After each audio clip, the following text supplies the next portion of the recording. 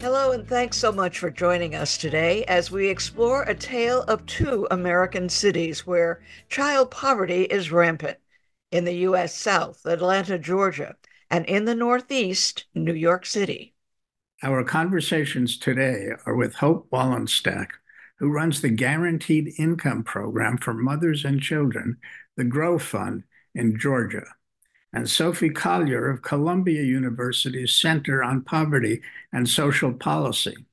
They've just released a troubling study of the soaring poverty rate in New York City.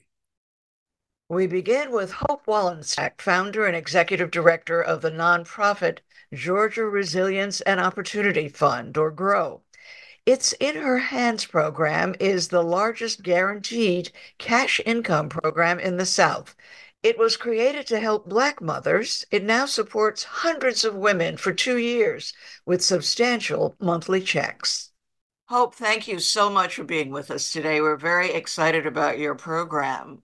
The numbers are really incredible. Guaranteed income for 2 years for Black women in Georgia. How did you get to the Grow Fund and to this project? I started my career as a fifth grade social studies teacher and assistant principal in New Orleans, Louisiana. It was incredible work, difficult, but incredible work. I loved spending those days with young people and just seeing their optimism about the world and their future. There were a wide variety of issues that they may be facing before they even stepped into the door, and really facing extreme levels of poverty and violence, to be honest. It did not feel fair that 10-year-olds were facing these circumstances and that somehow it was their individual responsibility or the education system's responsibility to solve for it all. And so went to graduate school for public policy, came to Georgia to work on a political campaign here, and really got connected with this work on the ground up, organizing and talking to the women within the Old Fourth Ward community that later evolved into the In Her Hands program and then into the Grow Fund. The Grow Fund was started from talking to women and moms in Dr. King's childhood community here in Atlanta, the Old Fourth Ward neighborhood. It was part of a task force that was convened by City Council member Amir Faroqi. And that task force asked folks in the community, what do you need for real economic security and eventually economic mobility? And in those conversations with mostly moms in the community, what we found is that there was really just not enough cash to make ends meet. Folks were really skilled at making a dollar out of 15 cents, and yet still it wasn't enough, and that there wasn't enough resources and supports to help get them the cash that they needed to really have the agency to solve for what they knew they needed most. And so the Grow Fund was born out of that work. And we now have the In Her Hands guaranteed income program that will serve over 850 women across 4 communities in Georgia. It's a $30 million project, and folks are enrolled in the program anywhere from 2 to 3 years, receiving anywhere from $850 a month to $1,000 a month.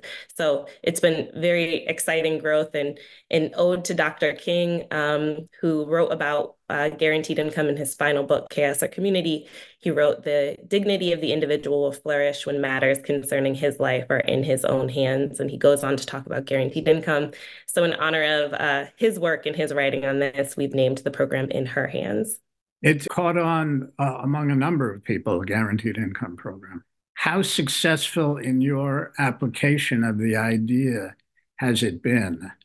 I think it's been tremendously successful in building on a body of literature that really has grown globally over the past 40 years. There's been about 300 guaranteed income or unconditional cash programs globally. In the US, we noticed these programs picking up speed in maybe the last 5 years. And now there have been 200 programs across the country. There are about 100 active right now. And what we're seeing from the data is tremendous. Folks are able to solve their own problems if they have the resources to do so, whether that is stabilizing their income for a short period of time and just providing a little bit of breathing room, or giving folks the capacity to think and plan for the future. And so what every individual needs might be different. And the beauty of cash is that it provides the flexibility and agency for individuals to be able to navigate that as they know best. Was there a lot of resistance to this unconditional cash idea? I think there can be, and mostly lots of questions. It is an unfamiliar, it is a policy mechanism that we don't often use. We often prefer to give people the housing subsidy or the food stamps or something that's in kind, rental assistance, something that's in kind in nature, has a really specifically designated use. I think in 2020 and into 2021, when the vast majority of Americans received a stimulus check or maybe experienced the child tax credit. I think we started to see folks open up to the idea of, oh, cash is effective. And then we started collecting data from a wide range of folks and seeing that it doesn't meaningfully drop folks' employment or labor force participation, and that people use it. We use it the same way our neighbors would, and that folks are using it usually to for basic necessities, to get caught up on bills, and hopefully put away something in savings, which is usually the ultimate measure of someone's financial stability if they're able to save a little bit and if their expenses are lower than their income. So we do occasionally run into folks who have questions, how will it be used? Would other solutions be more efficient or effective? And so certainly I think it's a new policy area that we're trying here in the US. So many of those questions fair, and they do get to kind of the heart of the issue. What is the most direct way and what is the most effective way to solve for poverty? Well, hope you've come to the right place. This is music to our ears because Jeff, wrote the book. Cash is the answer. It's the solution for children, at any rate. But you're talking about $30 million, a $30 million fund. What's the source of that? How do you get something that substantial going? Yes, it's all been privately raised. So this is foundations and also other types of philanthropy have all contributed to that $30 million. Luckily, we've seen a lot of local support as well as national support. Everything locally from the Arthur Blank Family Foundation to the Community Foundation of Greater Atlanta, and a few others as well. And so I think also philanthropy is excited to explore this question of there have been a variety of solutions over the past 2 decades, and we have seen child poverty drop substantially over the past 20 years, in large part due to changes in public policy, also the role of philanthropy. And so, what role can cash play to also take us sort of that last stretch that seems to be particularly difficult to solve? Well, congratulations on climbing over the cash obstacle. As most of us know who've been working on this, cash has been considered not merely the solution, but the cause of poverty in the 1980s, but mostly Republican scholars and Republican policymakers. So we're delighted. We started working on the child allowance. I think I certainly did in 2015, and the whole staff here has had something to do with that. We want to help keep it going. So, what can we tell our audience to show how successful your program has been? What sticks out in your mind? It is not hard to understand that when parents are more financially secure and they can afford their bills and they aren't moving as frequently, they don't have late fees and are just more financially stable, how that affects kids, how that affects the stress in the home, how that might affect parents' time with kids. Of course, all of that plays out in the data. But then additionally, what we hear and see a lot are the stories of parents who were able to afford a new pair of sneakers for their kids going back to school and how meaningful that was to that kid. Or was it able to afford the sports equipment for the kid to participate in an after school sport that they've always dreamed of? Or was able to afford that summer camp for that young person that was related to their interest. And so when we think about all the measures from sort of financial stability in the home, time with parents, nutrition outcomes, all of those are incredibly important. We see that data not just in our program, but programs across the country in various contexts. But there are sort of these intangibles around what makes a happy, healthy childhood, but those intangible moments of when you're able to open a Christmas gift of something you've been dreaming about, or you're able to go back to school with the pride of having, sneakers that you really love, or the right jacket that fits you and isn't a couple winters too old, or being able to go to that summer camp. That these are the things when we think about not just poverty, but even shifting into well-being are incredibly important and are the things we really hold on to when we want to see a thriving economy. Those things are equally a part of it as just being able to make ends meet. Sure. If you can tell us what the application process is, I mean, we believe in cash. We believe in the fewer questions, the better. So, how do the women qualify for what is a substantial, not just in the amount of money, but also in the amount of time that they have, 2 or 3 years, to gain this security? So, how did you get the first class, for instance, of women who would participate in this? We have an application that takes about 15 minutes to complete, and we engaged community members in the entire process of both deciding the eligibility criteria as well as testing the application and making sure it felt like it was asking the right level of questions, just what we needed to know and not overly invasive. You have to identify as a woman and be 18 years or older. You have to live within the specified geography. We're very community focused. So we have 4 focus communities across the state. And then in terms of income, you have to make at or less than 200% of the federal poverty line. This is really important to us because most public benefits in Georgia cut off at 130% of the federal poverty line. We know folks are struggling even above 100%, above 130, into what we would consider working class or middle class. So it's important that we include folks from that population as well. So those are the 3 eligibility criteria for the program. And what does that translate into money, that 200%? What are we talking about income? For a household of one, that's about $30,000 a year. For a household of two, so one adult and one child, that's about $40,000 a year. And then for a household of three, one adult and 2 children, that's about $51,000 a year. Not many people make $51,000 a year. Very few. The average income in our program is about $14,000 a year across our 3 sites. In part, that's because we're so geography focused. And unfortunately, the areas that we focus on have very high concentrations of poverty. There's high level of need. It's one of the reasons that they're selected for the program.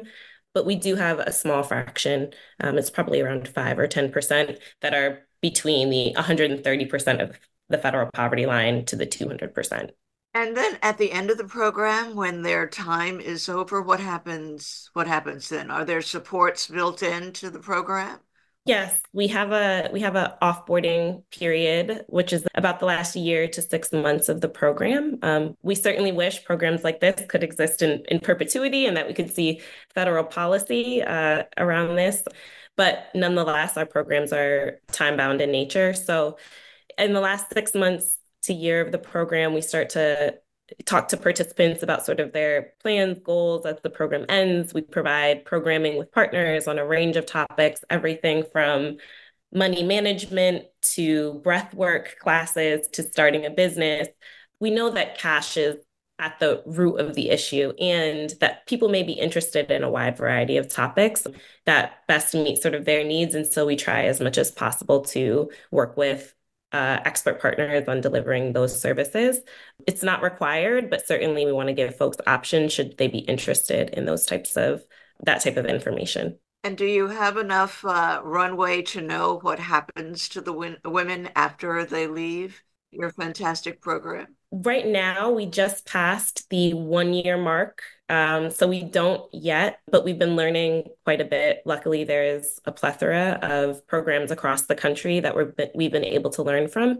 Everything from Magnolia Mothers Project in Jackson, Mississippi, to the Abundant Birth Project in San Francisco, the Stockton Economic Empowerment Demonstration. All of these programs luckily offer lessons on best practices. And we do know that the end of the program comes with a bit of anxiety. It is a financial change, which in and of itself can come with a bit of stress. And so we try to think about everything we can do to help ease some of that anxiety and to help folks transition as smoothly as possible, including asking them what would be helpful.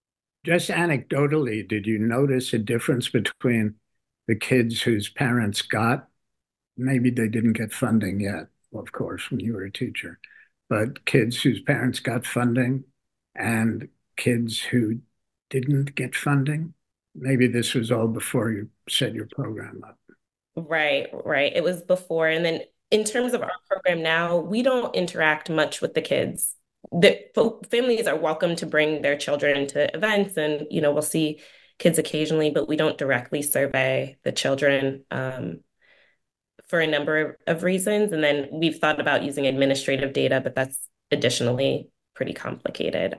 You're based on women and mothers know best what they need and how to spend their money. And so, you minimize the intervention during during the 2 year period that they're getting the subsidy. So are you optimistic? I mean, we're impressed. I love the story about your being in the classroom and seeing the kids coming in and realizing, that's too late. So now you're at the beginning of that process, and what are you hoping to see to come out of this project at the end? Twofold. One is that even if this program, I think we talk a lot about really measurable outcomes, and I have an economics background, so I care about these things as well. These really measurable outcomes, often tied to finances or employment, those things are certainly important because they are really linked in our economy to well-being and being able to afford resources to provide for yourself. Certainly, these things are important. But overall well-being being really the key goal, not just sort of the hard financial well-being, but overall well-being. And that takes the form of oftentimes the relationships with your kids, the free time that you have, the choice and agency that you have to sort of self-determine your future, your kids' then ability to do the same. We're talking about, for Black communities in particular, intergenerational poverty. This is restricting the choices, not just of the parent, but the child, the grandchild, all the way down the line. And so we think a lot in terms of the success of this program. If 850 families in Georgia had greater access to choice, agency, self-determination, and overall well-being, that would be tremendously successful. And then we think about the impact on public policy. It's been hard work, but a lot of luck, to be honest, on some of the fundraising success of this program. But it does enable us to have a pretty large scale program in the Southeast US, an area with one of the highest poverty rates and childhood poverty rates in the country. What can we learn here that can influence public policy in the long term? Where our region has very few state level EITC programs. We know in Georgia that would help nearly 3 million individuals in the state of Georgia. We know that there's an ongoing conversation around the child tax credit. These programs would be tremendously successful for helping folks get out of poverty and then get towards that overall well-being. So our goal from this program is to generate learnings that can hopefully be insightful for these ongoing public policy conversations, while at the same time ensuring those 850 families that we serve are better off, at least in the short term, and then hopefully in the long term. Excellent. Well, we wish you the very, very best with this, Hope, and thanks so much for coming. Congratulations. Thank you. And it's really terrific and an honor to be in conversation with you both who have done so much in this field and I think have laid so much of the groundwork for the work that we're seeing today. So really appreciate and honored to be in conversation with both of you all.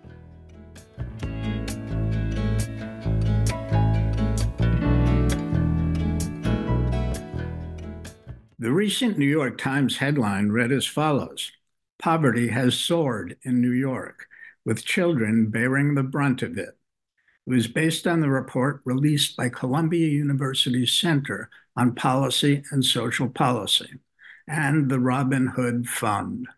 Sophie Collyer is the director of research at Columbia. She talked with us about the long-range study. Sophie, thanks so much for joining us today. You made news last week, big headlines about poverty in New York City soaring. Can you tell us a little bit about your study and what we should most acutely be aware of in it? We've been running this study out of Columbia in partnership with Robin Hood, which is a large philanthropy in the city, where we're tracking the dynamics of poverty and disadvantage in New York, and have been doing so for over a decade. And it's one of the only studies where you have poverty measured at the local area using the supplemental poverty measure. So we're able to evaluate the effects of various different public policies on the poverty rate, and also see how those trends change over time in the city, And what we saw last week, as you noted, is this sharp increase in the child poverty rate and the poverty rate overall for New York, largely attributed to the expiration of so many pandemic era government policies like the expanded child tax credit, boosts unemployment insurance, etc. And it was quite disheartening. What the heck is going on? Was this widely anticipated, this sharp increase? In September, the census released the national SPM poverty rates. And in that, we saw the child poverty rate more than double at the national level. And so this was the first time we were able to look specifically in New York City. And we're also seeing that sharp increase. So it was, in a way, unfortunately anticipated because we knew that so many of the supports that families had been receiving in 2021 were no longer part of their family income compositions. What, for example, were the leading causes of this? In this study, we can't pinpoint exactly what is driving it, if it's entirely the rollback of different government policies or how it also might be related to changes in employment and wages within the city. But we do suspect that a large contribution is the expiration of things like the federal child tax credit expansion and rollbacks to unemployment insurance and things like that, which led to the historically low poverty rate in 2021. I think that the importance here is also the backdrop of 2021, where we actually saw record low poverty rates at the national level and in New York City. The national child poverty rate was about just over 5%. We've never, this is the lowest poverty rate among children that has been seen on record. It was against that year that then, as many of the policies that contributed to this historic reduction in child poverty were rolled back, then we see this an upward swing in poverty rates, both in the city and nationally. Sophie, I'm interested in the length of the study. This started, what, you said 10 years ago? Yeah. So I think the project initially launched in terms of development, and I think around 2010. But we have our first years of data actually from 2012 and have been measuring poverty, material hardship, and health problems in the city. Several other measures. How it started was there was interest in how do we both measure poverty in New York City using a better measure. We could measure poverty using the official poverty measure, but that didn't capture many of these really important supports for families and individuals through things like tax credits and government transfers. But also the official poverty line is not regionally adjusted, as you guys well know. And in New York City, that feels really different, where we know that the cost of living are so high. And so there was interest in getting a better measure of poverty in New York City, but also not just measuring poverty. So what are experiences of material hardship in the city, or the acute inability to meet basic needs, like have enough food or being able to see a doctor consistently without facing cost constraints. Every year we measure poverty, we measure material hardship, and we also measure health problems. So work-limiting health condition or poor health. And we do that for a representative sample of New Yorkers whom we recruit, and then interview that same group of New Yorkers for up to 6 years. So we have more than 3,000 households in our cohort, in our study, whom we interview repeatedly for up to 6 years.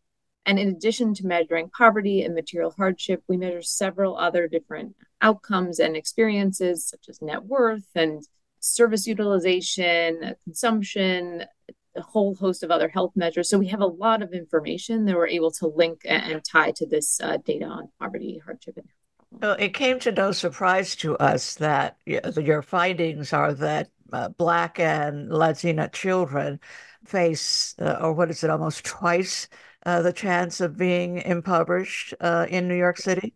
Yes. Yes, and that's something we've seen that consistently over time, and it's just inexcusable, and it's driven by so many structural factors. And if we think also about those policies that I was talking about previously that led to these historic reductions in child poverty, one of them is the child tax credit expansion that was in place in 2021. But we now know that since the absent that expansion, Black and Latino children are significantly less likely to be eligible for the full CTC under current law. So that's one thing to consider in these, in terms of those results, where we're finding more than 1 in 3 Black children and about 40% of Latino children are currently ineligible for the full CTC. And as we sit here, we are waiting for the Senate to vote on the package that was passed overwhelmingly and bipartisanly by the House recently. Do you see if that should survive? Is that one of the things that you're counting on to turn this somewhat around? What will happen in New York City? How much will we be affected? The way I've characterized the current proposed CTC expansion is it's definitely a step, in the right direction. It's making sure more children who are low income are receiving the full amount of the credit. It doesn't guarantee full access to the credit for low income children, and it's largely benefiting children in larger families are seeing the greatest gains, which is important because they're currently kind of penalized under the current structure of the CTC. I don't have a great answer as to what it would look like in terms of poverty reduction in New York City, but I could imagine that a few factors that would undermine its effect relative to what we saw in 2021. The first is that, and we even saw this in the 2021 New York City numbers, the effect of the federal CTC expansion in New York City in relative terms on the poverty rate, child poverty rate, somewhat smaller than it is nationally because the poverty threshold in New York City is higher. So it just takes more to be bumped above that threshold. And then also the current debate about the credit is in response to making the $2,000 credit more accessible. And what we saw in 2021 was a full access to a $3,000 or $3,600 per child credit. Thinking back also to some work done for Century and with Jeff is that the inflation adjustment to the CTC, which is actually part of the current proposal and future, is really important because the gap, its effect on the poverty rate is undermined as the credit value diminishes over time without inflation adjustment. So you're steeped in these numbers, and I know that you've got prescriptions and ideas about what has to happen in New York City. If you can take us through that, how do we actually get to the root of this problem? What are you at Columbia advising based on your terrific research? Our effort is really to highlight these numbers and show the problems that are existing in the city. What Robin Hood often does is then builds a policy agenda and around those results. And what they're focusing on right now are many state level proposals related to the state level child tax credit, which is called the Empire State CTC or Empire State Child Credit. Proposals around housing affordability and costs and childcare affordability and costs. Those are kind of some big focal areas that also came out of the report. I mean, housing is an extreme problem in New York City, both in terms of the cost of housing and people's ability to keep up with rented, which was evidenced in the report. So when can we see results on the poverty rate if such changes go through? I think what's going to depend on when it's passed and if it does pass, when the IRS would be able to implement it in terms of the tax year. It would be like the likely first time one would see those effects is from the Census Bureau's in the Census Bureau's SPM reports. But again, it would depend on what your income, the policy is actually changed for in terms of the tax year. Is this going to be adequate, these changes? Are we going to fall into another hole in a couple of years? And how I've heard people characterize it, and I agree with it, it's that it's a step towards greater CTC access. It's not the same thing as 2021. And there are estimates of its potential effect, for example, on the national poverty rate. And they're notably muted compared to what we saw in 2021 because it's a very different proposal. And but that said, it also is granting greater access to this credit for many children. So it can be both things at once, right? It's greater access, which is definitely a step in the right direction, but it's not to the extent that we saw in 2021, or couldn't expect the same reductions in child poverty that we saw in 2021. Well, Sophie, thank you so much for coming on to explain, the major headline and the extensive work that you've been doing. We always appreciate the work, and I know that Jeff has been engaged in some of that work at Columbia as well, and the Century Foundation. So thank you for for giving us the numbers and working with Robinhood. Hopefully they'll give us the solutions. Well, thank you so much for having me. I truly appreciate it.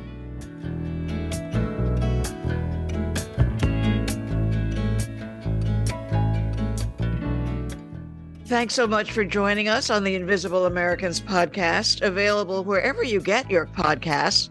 But we urge you to visit our website for transcripts, show notes, research, and additional information about our guests and their work. That's www.theinvisibleamericans.com. Please follow us on social media and our new YouTube channel.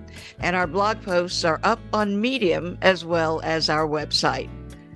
That's www.theinvisibleamericans.com. Jeff and I will see you the next time.